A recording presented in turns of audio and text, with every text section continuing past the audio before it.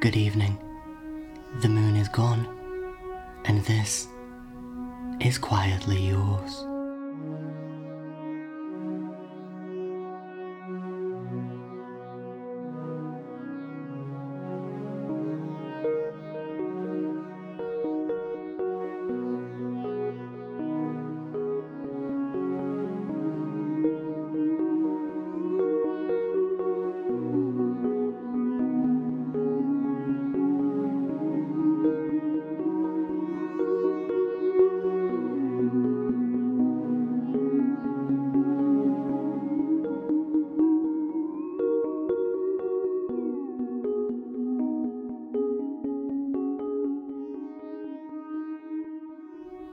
Welcome back.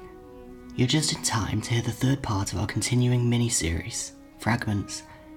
If you haven't heard parts 1 and 2, go check them out now, or this might not make a whole lot of sense.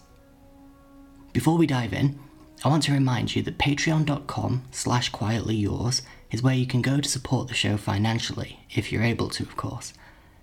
You can sign up for as little as $1 a month, and there's extra content and rewards available for all our patrons. You can also find us on social media. We're Quietly Podcast on all platforms. We'd love to hear what you think of Fragments so far. Got any theories on what's going on in the house? Be sure to let us know. With all that out of the way, this is part 3. It's called Fragile Pipes.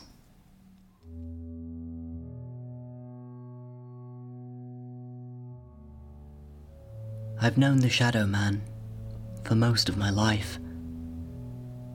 I don't remember much of my life before this place, but I know the Shadow Man was there. He's been there a long time. He's here now, in the kitchen. I can't see him, but I know he's there. Right behind me. It's morning again, and here I am, staring down at my empty plates. And perhaps I should know better, but I try for the window anyway. Things have been changing. Memories have been coming back to me. Maybe things will be different this time. But they're not. I've reached the middle of the kitchen, and I'm paralysed once again. There's a sharp pain, and I hit the floor hard.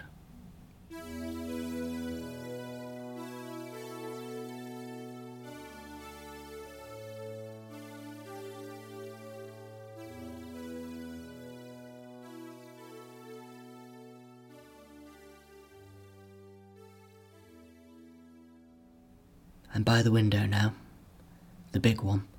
The one in the study. The one that I crashed through. It's completely intact, of course. Everything resets here. Nothing's permanent. But today things are different. There's someone here. He's standing out in the garden of the house.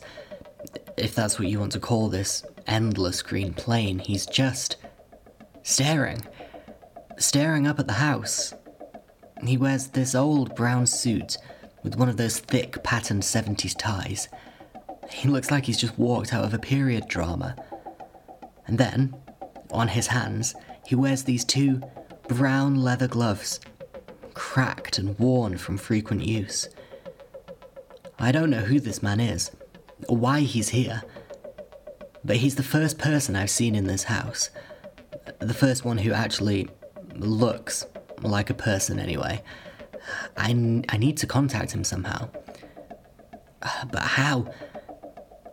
I've tried 1,000,000 times and there's no way out of this house. I raise a hand and I try to wave to get his attention, but there's no reaction. Even though I'm sure he's staring right at me. And then the phone rings, which is interesting. I didn't know there was a phone. I turn, and it's right there on the desk of the study. Even more interesting. I don't remember there being a desk. I walk over to the phone and answer the call, but there's nothing. There's no one there. There's no dial tone. Not even any noise on the line. It's just dead. I put down the receiver and move back across to the window. The man's gone now. Will he be back? Can he even help me? Or is this just another grotesque vision conjured up by this horrible place?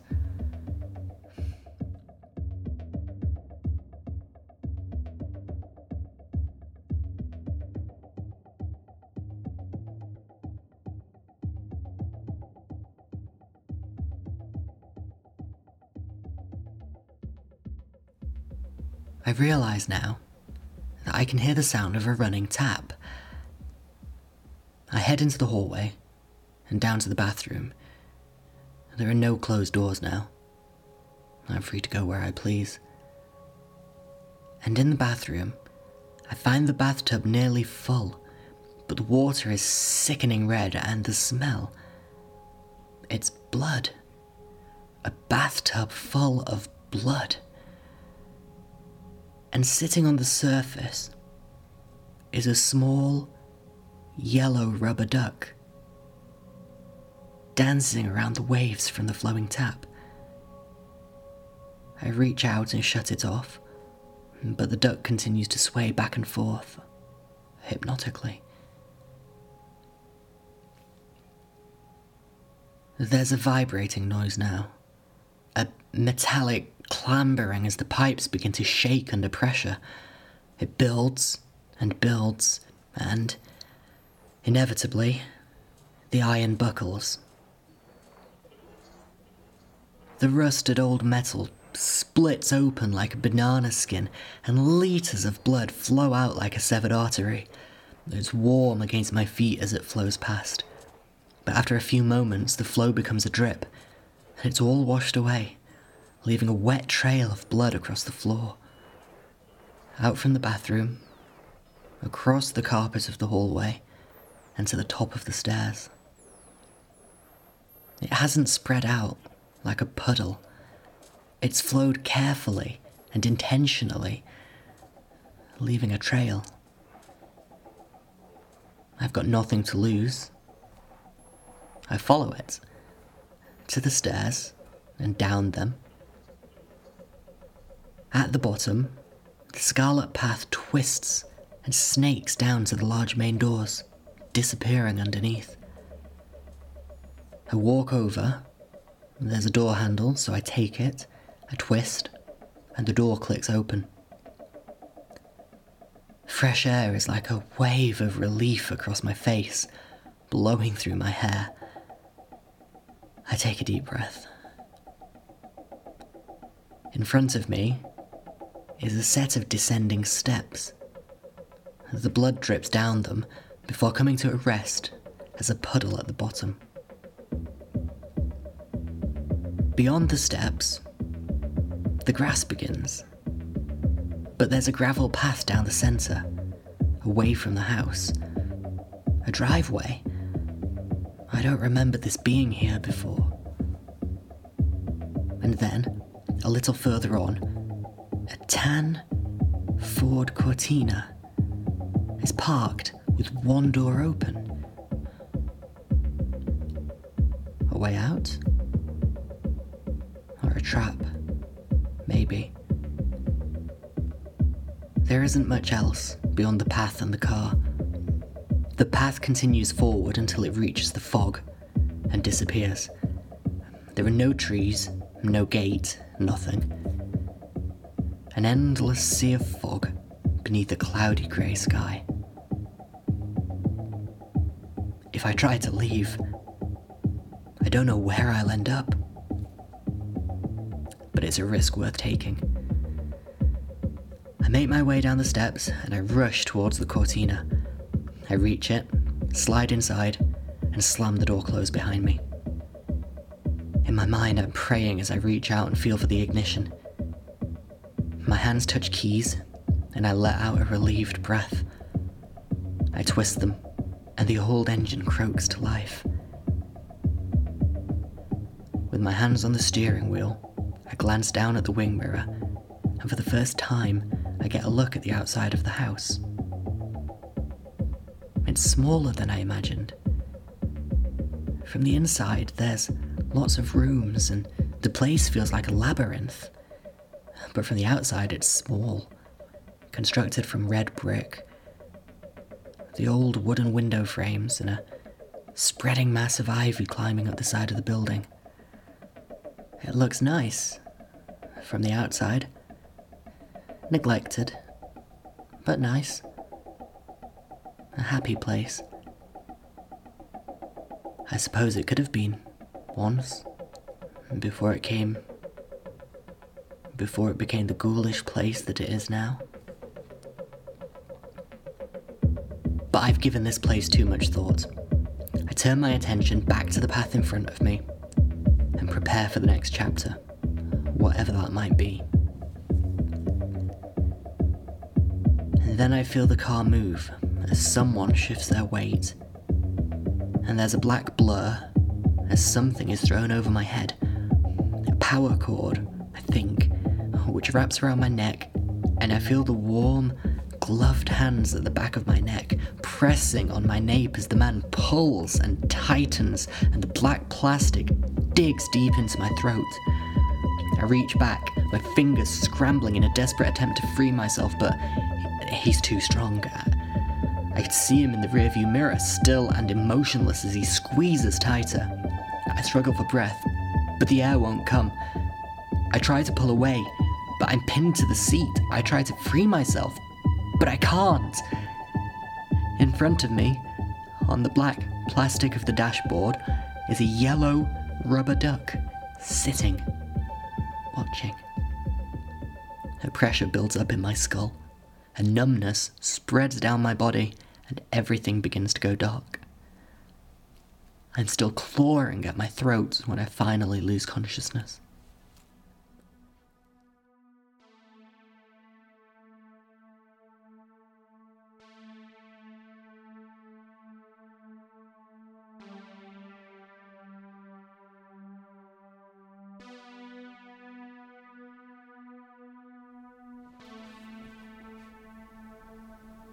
I remember.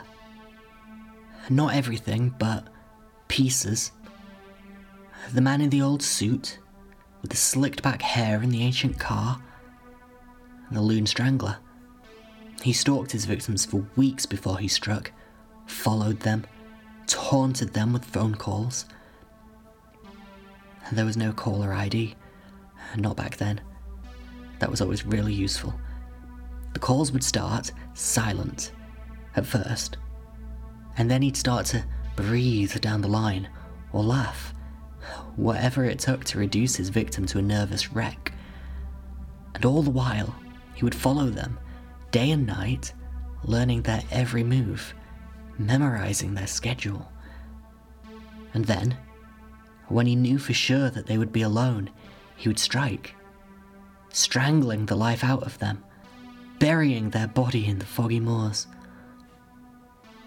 The loon strangler. His calling card, originally, was a duck. A little rubber duck that he would leave at the scene of every crime to taunt the police, inflate his ego, or, more accurately, to provide some well-needed tension and plot escalation, if I'm being absolutely honest. Well, the ducks were the original idea, anyway. But the Duck Strangler doesn't exactly have the right ring to it.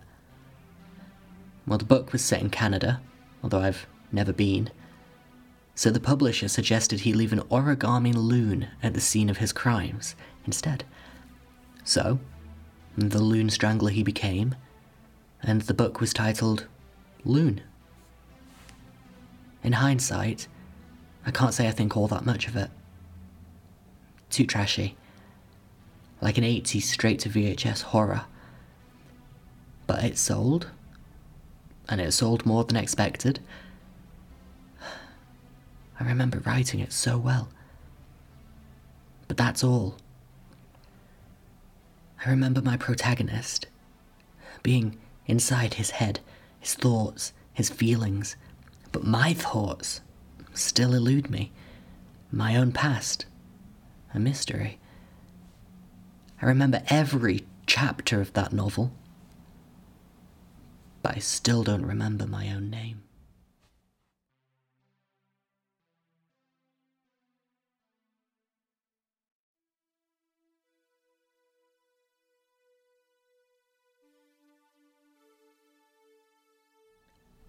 I'm back in the kitchen.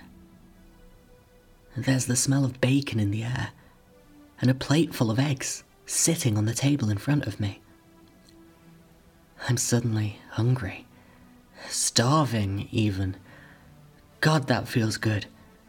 I know it's supposed to be unpleasant, hunger, but I haven't felt it in so long. I'd almost forgotten. For a moment, I'm human again. And it's wonderful. Right beside me, her head buried in the fridge, is my mother. Just the sight of her is a comfort. Family, food, smells, feelings. It's all overwhelming and I feel as though I might cry, but any fire of joy is quickly extinguished as I feel him creeping up behind me. The Shadow Man. Not a man, exactly. More just the shadow part. A vaporous black mass, its arms outstretched.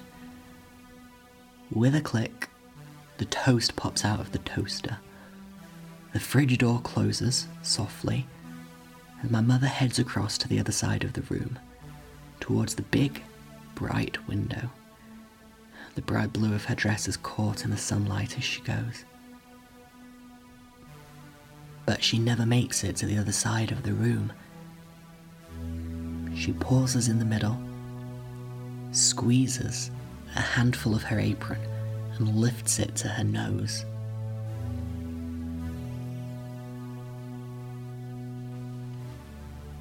Outside, the sun vanishes behind a cloud. My mother turns to me and lowers her apron to reveal a large red splotch bleeding across the material, the yellow turning crimson, the printed cartoon duck soaked in deep vermilion.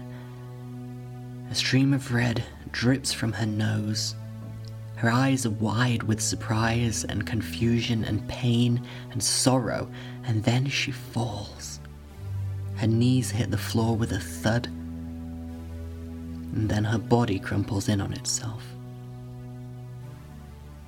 She's lying still on the floor, and I feel the Shadow Man's arms wrap around me.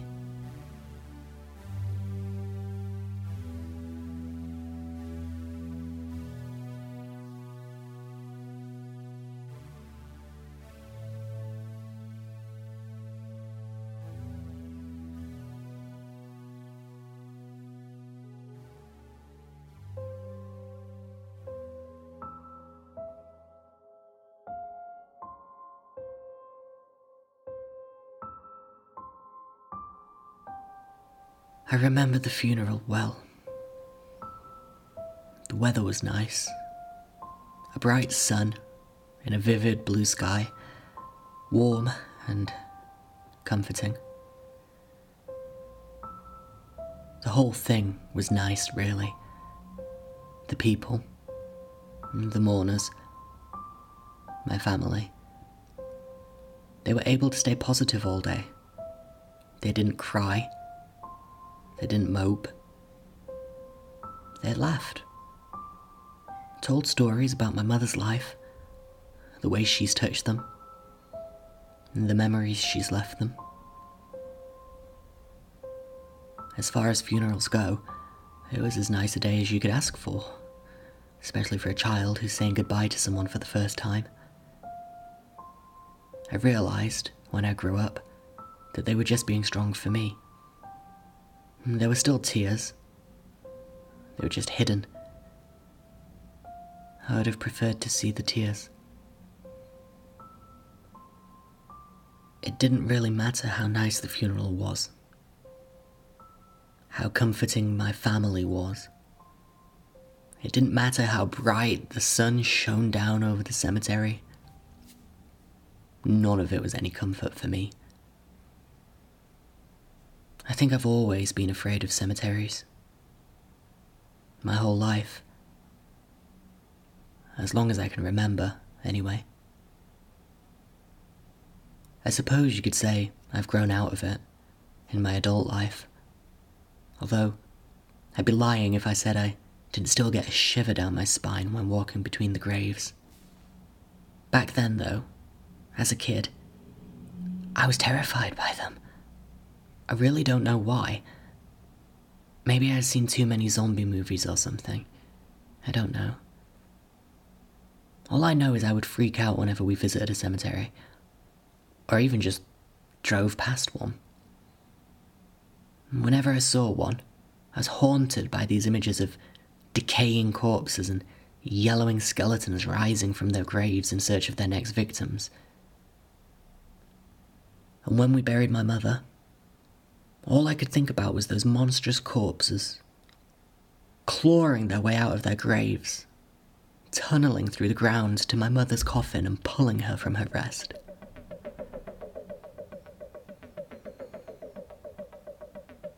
I guess that image stuck with me. I didn't realise it, but it was there, deep down in my subconscious. And shortly after I signed my first book deal, it surfaced. I always loved westerns as a kid. I think it's because my granddad was a fan of them. He grew up back in that era when westerns ruled the cinema. You don't really see them these days. But back then you couldn't avoid them. He had so many of them on VHS. Some were official. Most were not. Taped off the TV. He was a talented hunter. Not for game or treasure, but for random afternoon TV screenings of obscure 50s westerns. Name a western, and he'd find an airing and get you a tape. I stayed at his house one night a week for most of my childhood. And so, what else were we going to do? We watched westerns. A lot of them. He'd make popcorn and buy us some horrendously sugary drinks, and then we'd pull all of the cushions off the couch, pile them up on the floor, and sit there, transfixed on the black and white images dancing across the screen. I owe him a lot, really. Feeding my imagination a feast each week. If it wasn't for his passion and his encouragement, who knows if I ever would have put pen to paper. But I did. And I loved westerns. And I signed a book deal.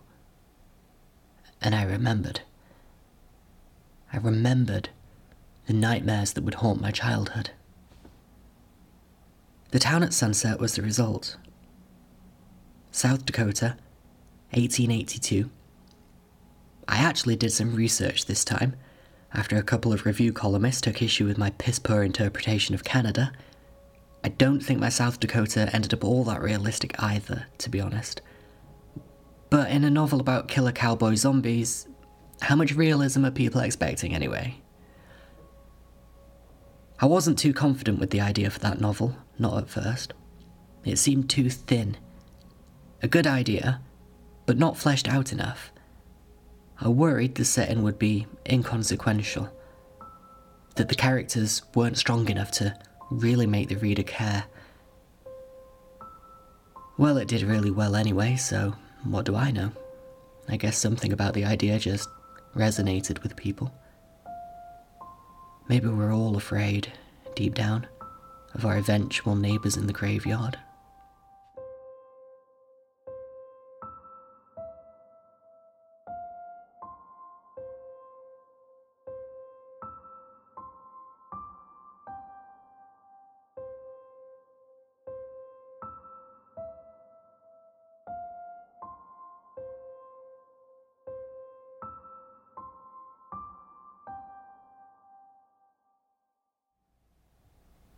The moonlight crystallizes on the window panes and scatters around the bedroom once again. I'm alone this time, and the chair beside me is empty now. And in the corner, he stands. The Shadow Man. My oldest creation, first spilled onto the page when I was 10 years old, and following me every day of my life since. A minute passes, and the paralysis fades, but still I don't move. Every day in this place is a battle, and there is no fight left in me.